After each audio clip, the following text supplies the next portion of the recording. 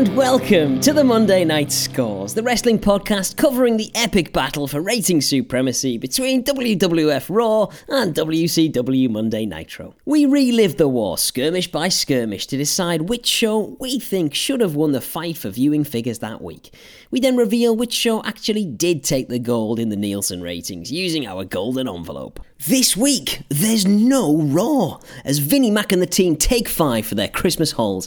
But fear not, there's no such slacking here from the Monday Night Scores, lads, as we've got a 2-part 1995 Christmas special spectacular for you, with part 1 covering the Christmas episode of Monday Nitro, and part 2 grappling with WCW's Starrcade pay-per-view extravaganza, which took place 2 days later. You will not want to miss it.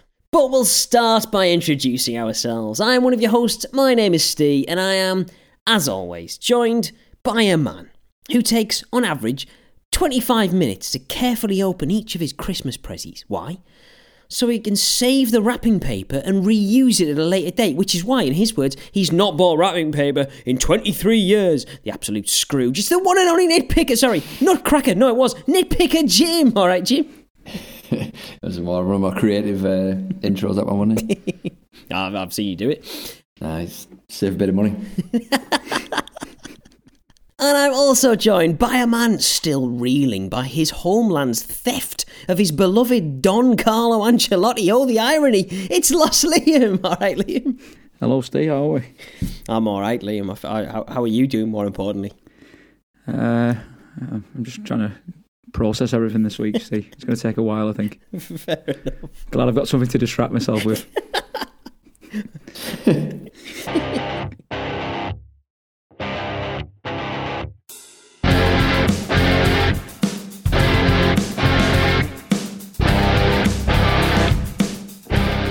All right, Jim, keep your party hat on. I'll get you placed in history with some debatably interesting Christmas cultural reference points. Here we go. Let's set the scene. The date is the 25th of December, 1995. This week, a new film topped the box office charts, lads. Waiting to Exhale, no, I'd never heard of it neither. The directorial debut of Forrest Whitaker made Jumanji's time atop the charts short-lived. Dallas Cowboys running back Emmitt Smith broke the NFL record for touchdowns in a season after scoring his 25th against the Arizona Cardinals. And absolute banger, California Love by Tupac featuring Dr. Dre was released. Who knew it was a Christmas song? I'm just surprised Toy Story's still knocking about. Me too. It's a top forever. Right, now we know what we were nipping off to watch at the movie theatre for a holiday treat, what we were applauding unless we were a Christmas cardinal, and what we were headbanging to in our imaginary Yuletide lowriders. Let's see how Eric Bischoff tried to compete with that lot. There'll be incomprehensible Dusty Rhodes promos, paycheck earning, overtime working, Sonny Onos, but no White Christmas appropriate Al Snows. Jesus, let's get cracking. And we kick off with WCW for the Merry Christmas edition of Monday Nitro. And we are not live, for this is pre-recorded. I honestly don't blame you, Eric, as it is Christmas after all. But you have spent the last umpteen weeks stressing how you were live and the competition wasn't. So it's quite satisfying to sound the hypocrite alarm for you in this intro as you carefully phrase your intro spiel saying, "They are live here tonight." Yeah, good effort, Eric, but come on, mate. Terrible. Absolute hypocrite. Have we not got a hypocrite alarm set up? That's the sort of thing you normally have ready. But by the time this goes live, Jim, one might have been inserted in the edit. Superb. Anyway, we are therefore still in the Augusta Richmond County Civic Centre in Augusta, Georgia, as this show was pre-recorded after the last live Nitro. We head to the announce platform and Mongo inevitably kicks us off with Santa Pepe wants to say Merry Christmas to everybody here tonight. And for all the bones and dog food in the world, Pepe, who is sporting the world's most depressing Santa costume, could not look more like he's the subject of an Al-Qaeda hostage video if he tried. It's a cry for help, this. It really is. All I could picture, right? You're dead right there. It is a cry for help. It's all I could picture. Have you seen the South Park Peter episode where there's that cross-species monstrosity looking at the carer as the riot and carnage unfolds, and it's imploring at the camera, going, "No, kill me, kill me." That's all I can see from Pepe now, and that's it. I hear nothing more on the matter.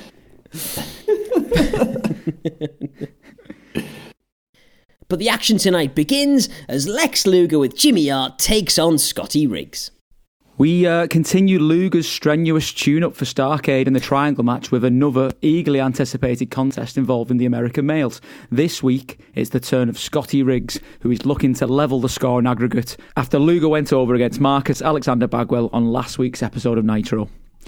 Riggs gets the same job of treatment Bagwell received last week with no entrance music, and he waits in the ring strangely. No Bagwell in his corner, though, this week, as Luger and Jimmy Hart make their entrance.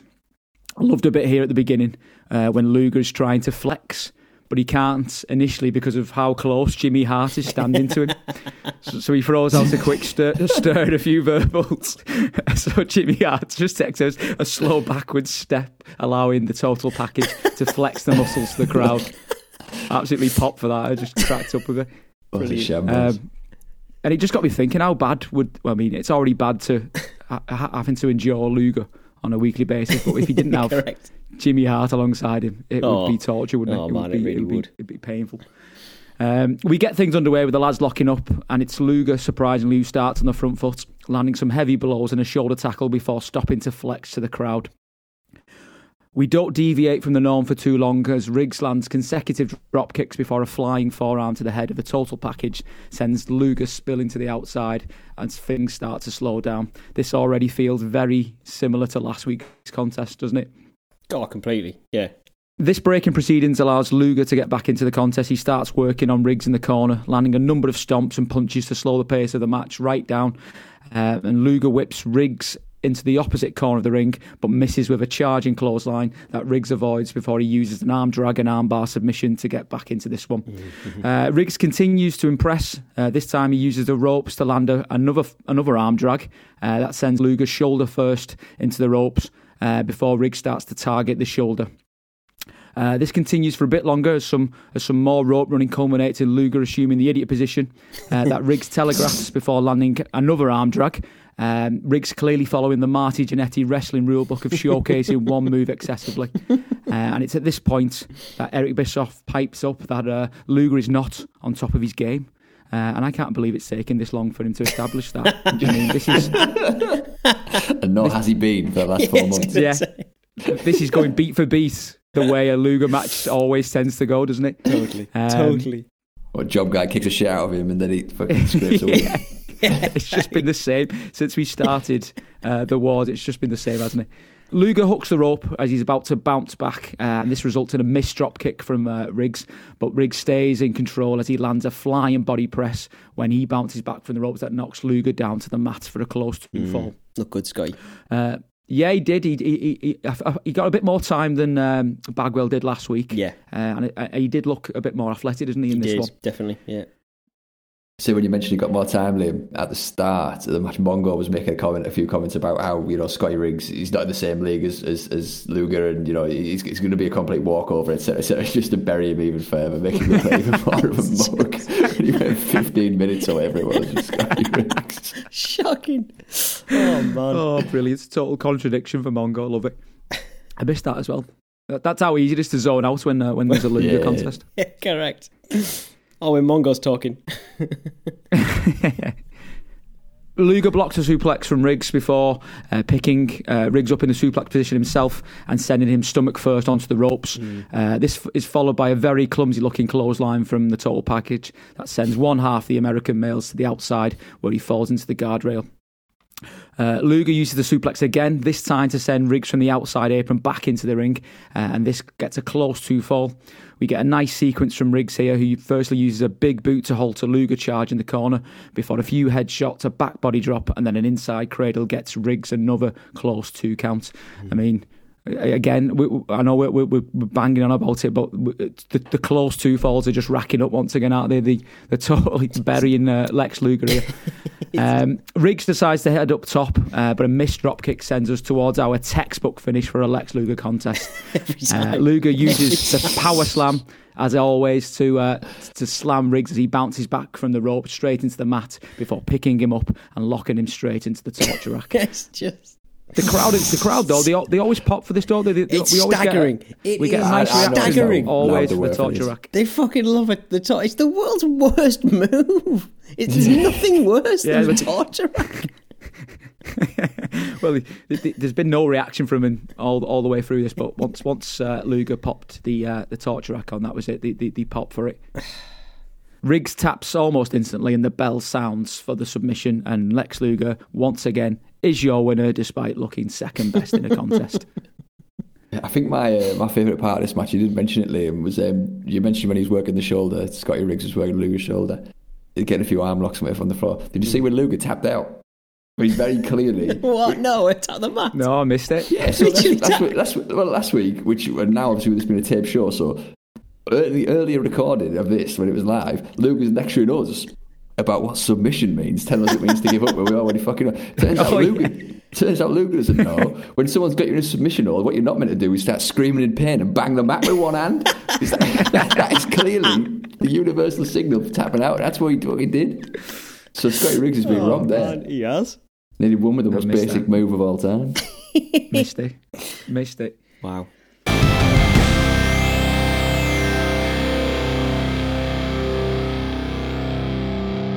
So up next, we've got Sting taking on Big Bubba, but on his way down the ramp, Sting is accosted by Mean Gene, who throws a microphone into his face. Mean Gene interviews Sting, but then bricks it at Sting's delayed pyro going off behind him and responding with, "Whoa, just a minute, Merry Christmas, everybody," like an absolute head case. And I'll not lie, I didn't listen for the next 10 minit. I absolutely popped. I popped at Gene. Gene absolutely shitting at him. It was like a twitch. Oh, Merry Christmas. Like, what? Who does that? You've absolutely crackers. I mean, it totally distracted me, and that was no bad thing because the promo was shite. Sting is asked about he and Luger at Starrcade, and the Stinger responds, "Oh, come on, Mean Gene, enough with this question. What are you, some kind of investigative reporter?" To which Mean Gene, without batting an eyelid, says, "If needs be, yes." I just sandbags it. It's great. It's then usual fare as Sting just waffles about how Lex snapped, but he could have snapped for the wrong reasons or the right ones. We just don't know. Sorry, who snaps for the right reasons? Hang on, Sting. Anyway, this was all absolute bollocks and totally pointless. Let's move on. So Sting, he's done his terrible promo, which we'll all hurry to forget, and he's then made his way back to the back. He must have passed Big Bubba Rogers, who was coming out for his match with Sting. Must have confused Big Bubba Rogers. Big Bubba Rogers clearly is confused quite easily as he's come out, as he always does, in his full suit, his shirt, his tie, belt, braces, everything. He's got the lot on. He's in there, dressed as inappropriately as ever. He gets in the ring. Then Sting comes back, done a 180 in Gorilla. The music's back on. Here comes Sting. And by the time Sting has made it to the ring, Bubba has he's ditched the jacket, the tie's gone, he's rolled up his sleeves, he's undone a load of his buttons, and so he's rapid fire undressing. As he's not got, is he refusing to go in the locker room or something? What is going on? Arrived straight from work, right? He does a 9 to 5, right? He turns up. Absolutely outrageous. It's ludicrous. And then does he spend ages after the match go around picking his gear up after he's folded it and put it by ringside? Yeah. Cufflinks, yeah, tie clip. Yeah, I was just wondering on this. It made me wonder as well. I mean, we never see these kind of spots these days, but what if someone picked the steps up and they hadn't realised all Bubba Rogers' gear was on? He's picked them up and all the tie, the belt, the shoes, the belt, the braces have all fallen off. It could cause absolute chaos. Just get changed beforehand.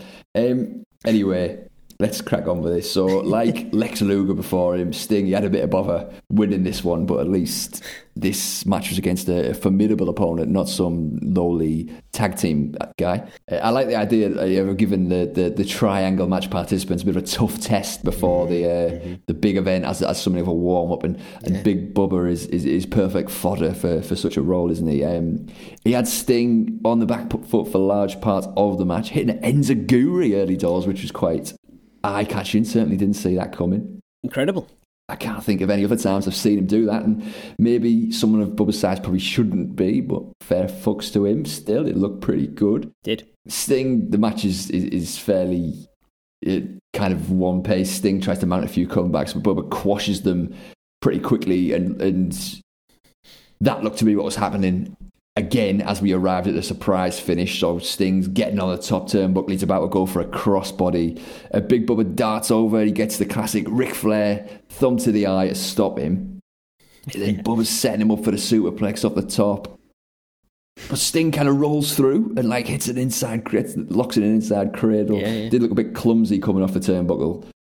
But still, he hung on, gets the pinfall win. It's solid stuff, as Sting matches typically are, and he bought him toiling against an adversary of Big Bubba's caliber. So yeah, it was to me this was a pretty steady warm up for the big triangle match. Yeah, spot on. I was quite like this. I thought Big Bubba, the more I see him, the more I like him. He was cracking again.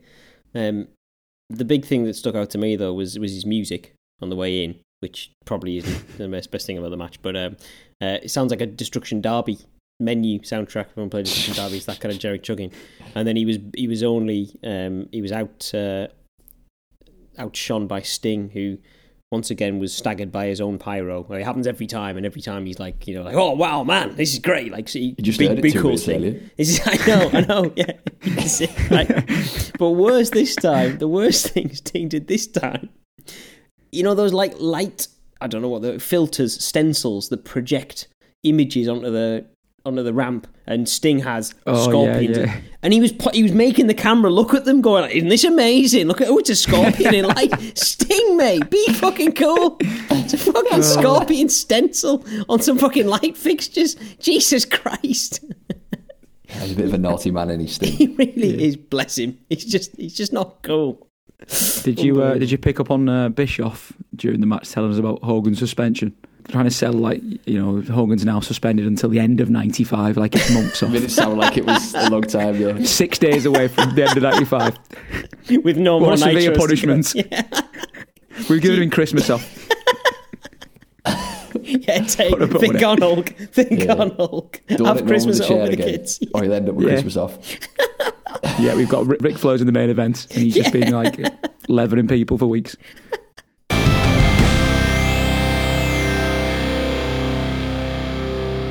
Following Sting's victory, we've obviously got a break between matches, so what else could we do in this spot other than have a Mean Gene Oakland interview? And this time he's pulled out Lex Luger and Jimmy Hart for a bit of a chat. So we've got more questions from Mean Gene about the situation between Sting and Luger. Just like Sting, the package doesn't have much to say about the matter, nothing, no developments, no revelations. Luger then says, or at least I think he says, I mean, you can correct me here as well, because I did not get this at all. He doesn't give Mean Gene the details that he wants. He then says, when you talk about a triangle match, you can't have a more pyramidia matchup. Yeah. Did he say that? Yeah. I think That's so. what I'm sure he said. A more pyramidia matchup. He's fucking shite in the ring, and he's even worse on the microphone. A more pyramidia matchup. I rewound it several times to think what the fuck he said there.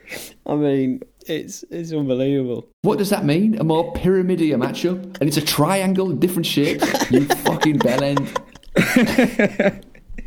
I was cracking up at Gene just turning up with a Santa hat this time around. No, but he didn't have it on before. He's definitely been horsing down some eggnogs in the back. So I was just flawed at the beginning, but then when Luger popped that out, I was just, what an idiot. Oh, man. What a joker. It's just gobsmacking, isn't it? It's gobsmacking. And then after this, we get an abysmal segment involving Sergeant Craig Pitman.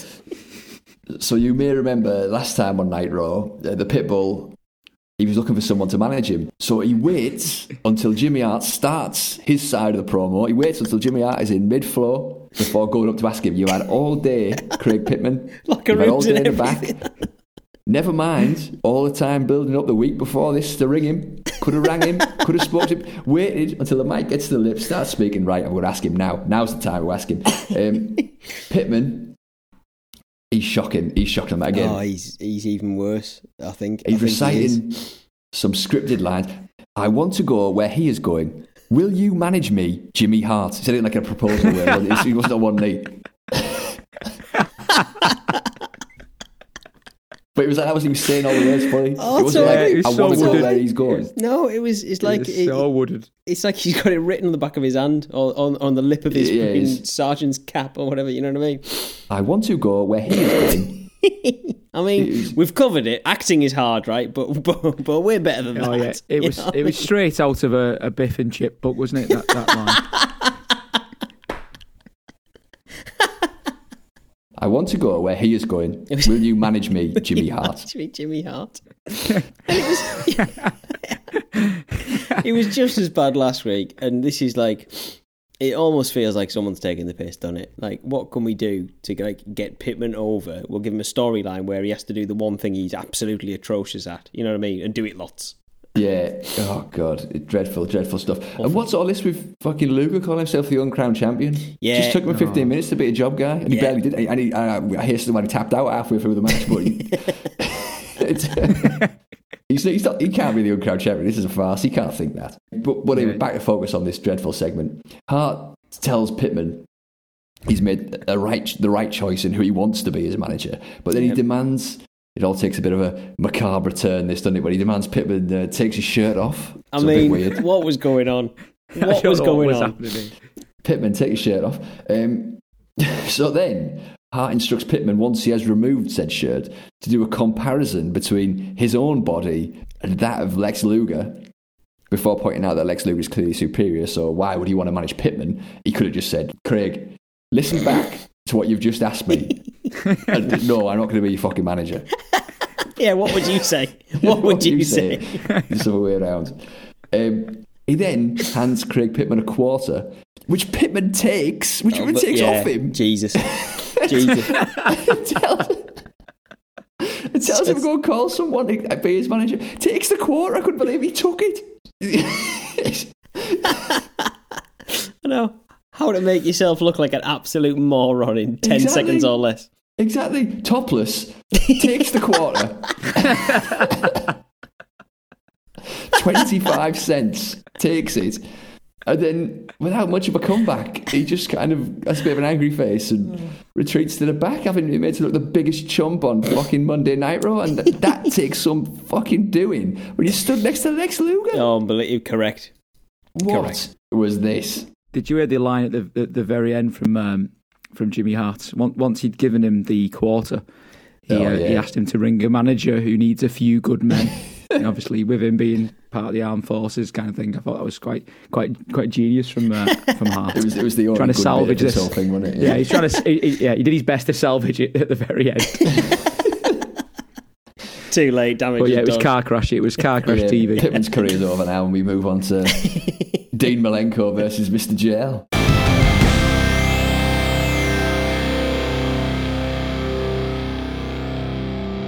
So they often have matches like this, don't they, on Nitro, featuring like two guys that you only see sporadically. Yeah. They never get much of a go on the mic, so you don't have much of a reason to care about either of them or the result. And yeah, it's just more of an exhibition, isn't it? A one-off between two lads who they think are going to put on a good show. Yep. And in that regard, I thought these two don't disappoint here. This was a good match, but it's just... No, I agree.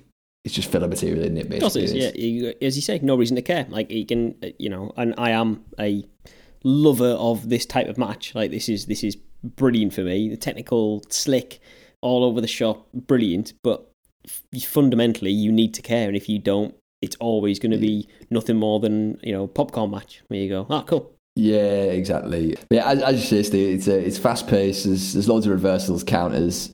There's an outrageous big cannonball off the apron. Yes, like, he did. to the outside midway through. It looked like it fucking knacked. Well, his both legs clattered against the metal barricade as he did it. Clattered. I just winced watching it. Unbelievable. It really did look painful. It's like you doing a long jump, Liam, wasn't it? The old tailbone. Yeah, I knew what he was going through here.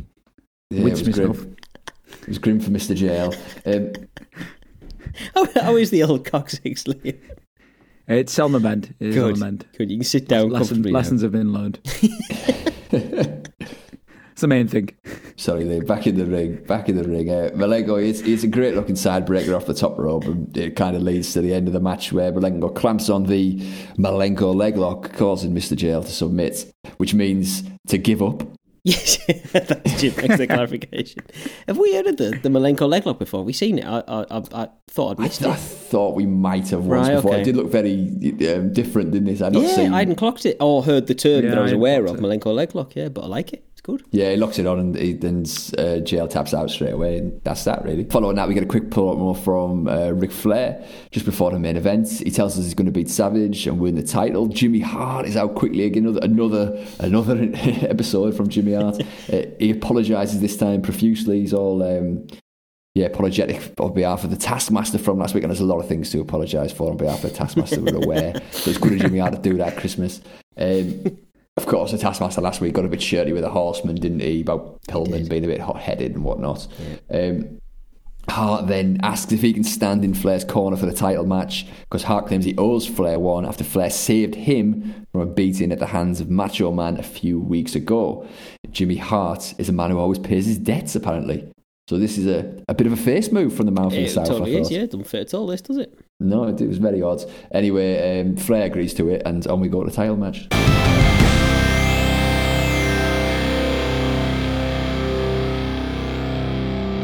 So we're at the main event time, fellas, and as always, I like to clock, the time remaining on a Nitro episode. And got to do it. Got to be done. We've got 20 minutes left, so it's strap yourselves in time here. So God. Gird your loins. If you do nod off, then don't worry about it. Main event time this week, we've got Randy Savage going up against Ric Flair. So we've got the next instalment in Macho Man's title reign. A title defence against the dirtiest player in the game, given away for Freeman's 2 days before Starrcade. Anyway, Flair's music hits first, and he is joined by Jimmy Hart. We get some kids in the crowd with the four-fingered horseman salute in the air. So we've got some support once again for Flair, which has been good to see, I think, over the last couple of weeks. Your heel character getting a bit of the spotlight. Yeah. Macho's music hits, but it's a kind of a deflated response this time from the crowd, especially for your face champion.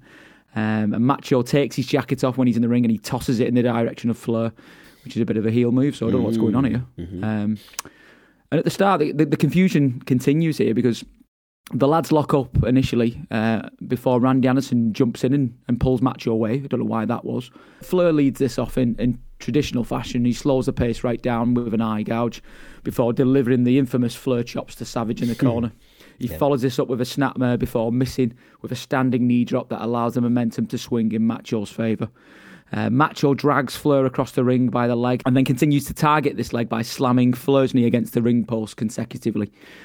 Savage then locks Flair in the figure four submission in the ultimate disrespect move, but the crowd barely reacts to this. And I think, if we're being honest, on the whole, the crowd has been very stale this entire episode, I think. I mean, having discovered that it was a pre-record and that we got it tacked onto the last one, it now makes a lot more sense because everyone's just, I've seen everything twice now. Yeah, and if we look at last week's episode as well, it's pretty much the same card, isn't it? Exactly, totally. I mean, you think Lex and the and the American males, one after the other, on the same night. The first leg of the American males. Yeah, exactly.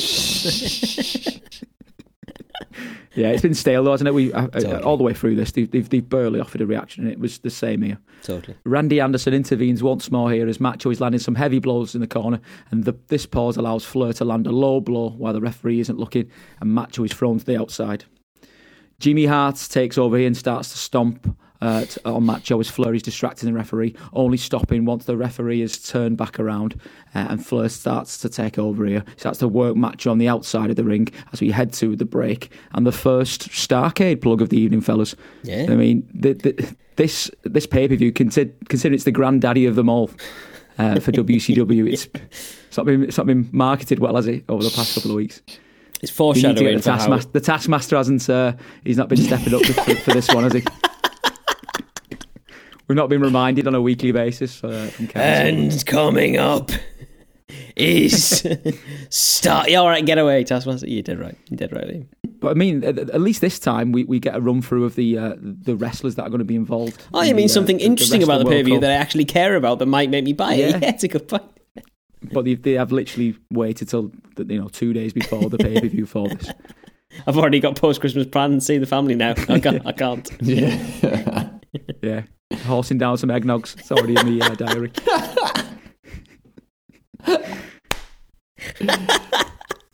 Booked in. I got the eggnog on order. Get in, Mean Gene. Get him down, yeah. Horse in the back. What a guy. Which to me just conjures images of him filling shot glasses with them. That's all it's just doing it shot at a time and making that noise as he does it. It's all I can imagine. Oh, sorry. What a line. It's incredible. When we're back from the break, Flair is continuing his dominance as Macho is struggling to stand and he's sloped against the guardrail. Both wrestlers head back into the ring here and Flair goes through his repertoire of dirty shenanigans, chokeholds, elbows, stomps before going to work on Macho's injured arm.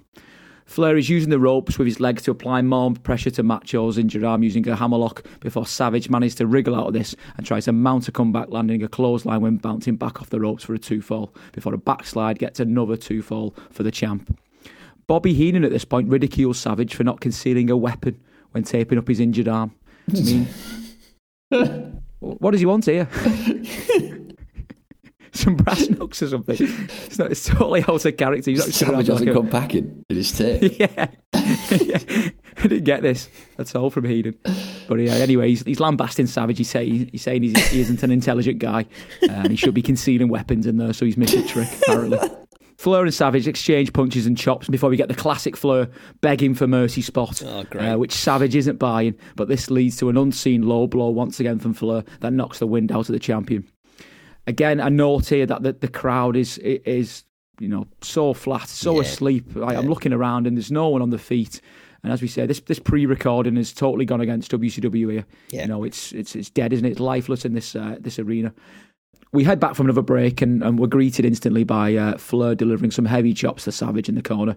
However, this is the catalyst for a Savage comeback as he fights his way out of the corner before landing a big back body drop as Flair bounces back from the corner.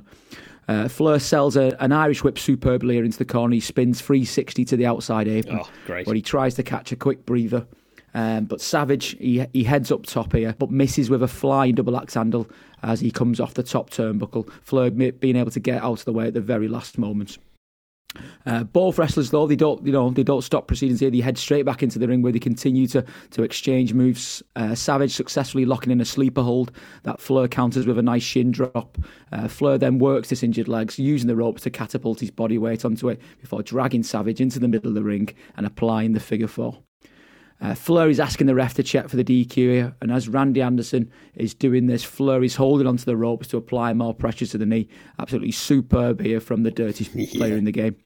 Eventually, though, Savage manages to work his way over to the ropes, but Flair refuses to drop the hold. But Flair eventually does concede, drops for submission, and as he goes up top, Savage gets up to his feet and throws Flair down from the top turnbuckle onto the mat. We get a number of clotheslines then from Savage, but Flair once again slows things down with a classic poke to the eye. Mm-hmm. And as Flair's locking in the sleeper hold, Macho leans forward, and it's Flair who's sent face first into the turnbuckle. I mean, these lads are going all out here, isn't it? For a Nitro episode, we're getting pay-per-view material here, I think. Yeah, this totally, has been a back and forth contest here. Completely. As Flair's coming back from the turnbuckle, we get some some classic selling as he falls theatrically to the mat. You know, you see memes of this all the time, don't you? When Flair's taking that slow step Front and then bump, just instantly falls down. Yeah, I love that. I love seeing this from Flair. And this tends to happen now for the rest of the contest. We get more back and forth. Flair attempts a pile driver at one point, but Savage counters with a backdrop. Savage then lands a double axe handle from the top turnbuckle, which gets a nice 2-fall. Both men pouring a lot of energy into this, and we head towards the finish. Savage is bouncing back from the ropes, but as he's doing this, Jimmy Hart hooks the back leg, which causes Savage to spin round. He picks Hart up by the hair onto the apron. He punches Hart to the floor, and as a result of this, Lex Luger starts to sprint out from the back. He slides into the ring and starts to attack Macho. The referee sees this and calls for the bell. And then this literally then leads to Sting coming down. We get all kinds of antics in the ring. We've got Sting and Flair going at it in one corner and Macho and Lex in the opposite corner. The crowd finally convinces us here that they're still breathing and show some reaction to this. Sting hits a nice looking Stinger splash into one side of the ring onto Flair before throwing him out of the ring, and Macho empties Luger out the ring as well on the other side. Of course he did. Yeah, didn't take much, did it? Sting and Macho then square off in the middle of the ring. They go nose to nose. They're teasing the crowd that they might go at it here. But as there is only 30 seconds left of the broadcast, we know that isn't going to happen. So the comm team, remembering that they've got an upcoming pay-per-view, do their very best to plug Starrcade in the remaining 8 seconds before we finally bring the curtain down on Nitro for 1995. And don't forget to buy Starrcade. Buy Starrcade, we're going back. Yeah.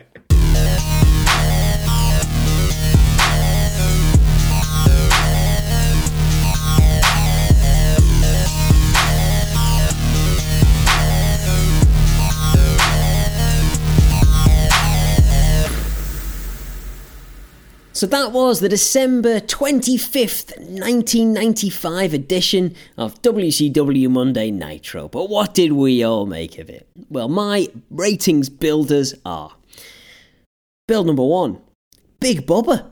The more I see, the more I like. A massive bloke whose athleticism continues to impress. And I thought he worked really well with Sting. Great match. Build number 2, Scotty Riggs. Seat above. I'd like to see a lot more of this bloke. I thought he was silky smooth in the ring. I was reasonably impressed with Bagwell last week, but I thought he was cut above Scotty Riggs. More Riggs, please.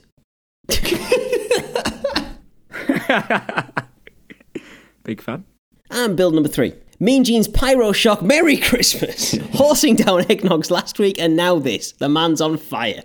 Gets in, Mean Gene. Liam, how about you? What were your Nitro ratings builders? Builder number 1, very easily for me, was the main event. You got, pay-per-view material here for absolutely nothing. Didn't like the finish. I thought the finish could have been better, but this was prime Ric Flair and Macho Man, so it was very entertaining. Great way to bring the curtain down. Builder number 2, I'm going to go Jimmy Hart. As I've pointed out earlier on, he does so much to try and get Lex Luger over, and the comedic getting in Lex's personal space when he's trying to flex just absolutely cracked me up before. And the comment to Pitman about a few good men was genius as well. So, as always, I feel I had to chuck some accolades his way this week. So, Jimmy Hart's builder number 2. Fair. And builder number 3, no Hulk Hogan. Perfect.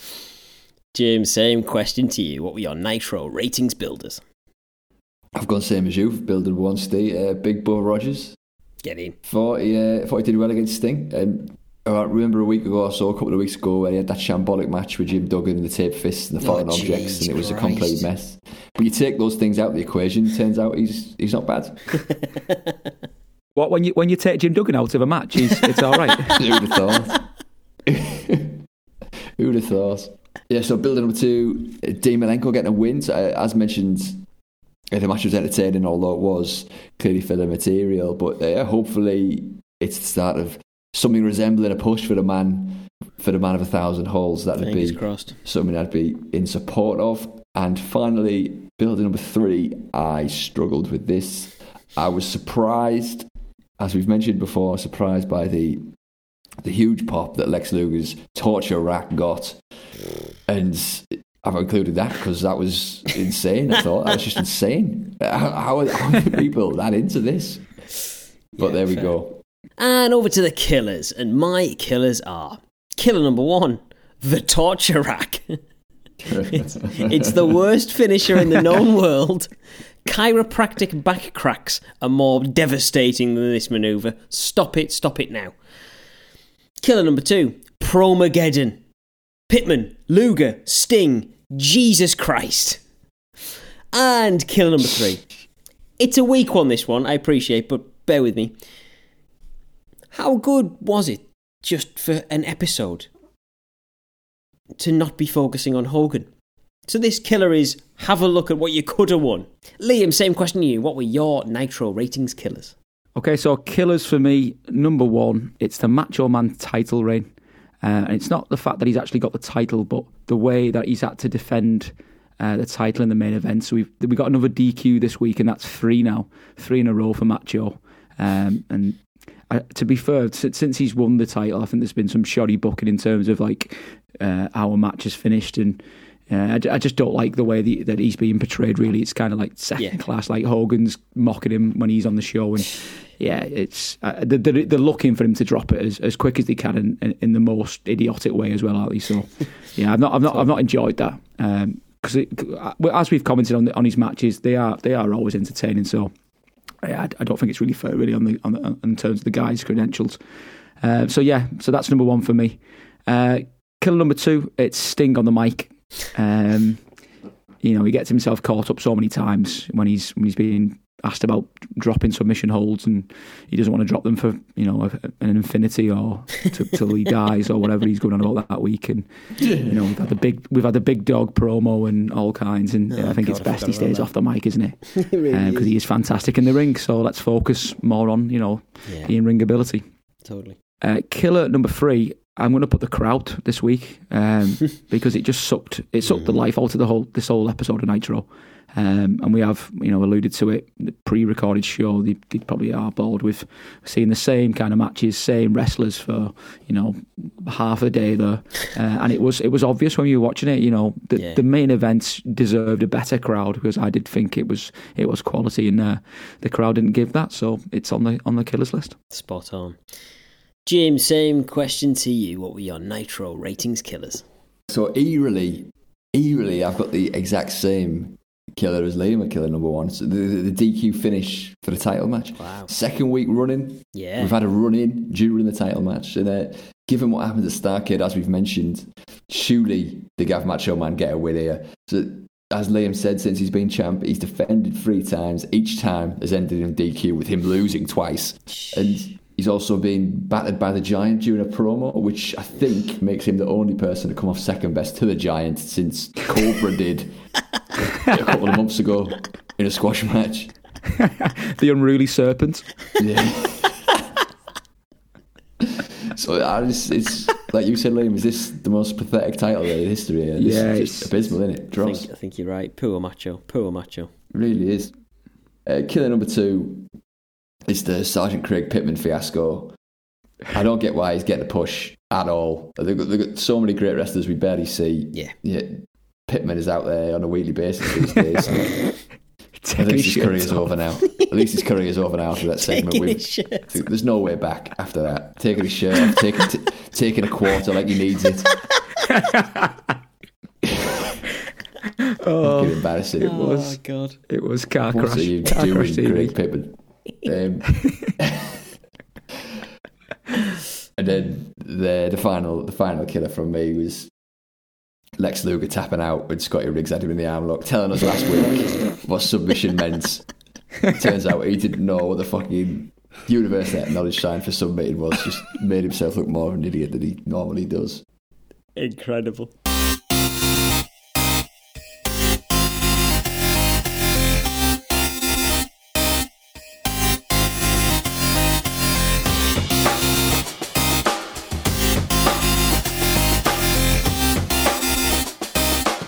So that's it for part 1 of the 1995 Christmas Special Spectacular. Tune in next time for part 2, where we'll cover the pay-per-view extravaganza Starrcade 95, which features the World Cup of Wrestling as well as our own Monday Night Scores World Cup shootout. But until then, all that's left to say is thank you so much for listening. This has been the Monday Night Scores.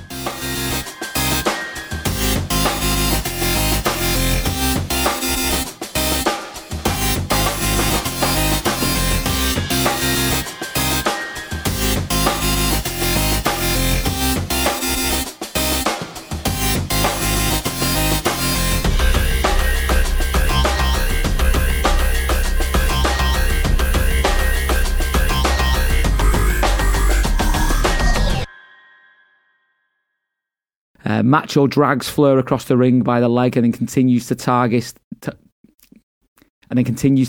this. Wow, I was just suddenly developed a lisp. Doctor Who's Targus.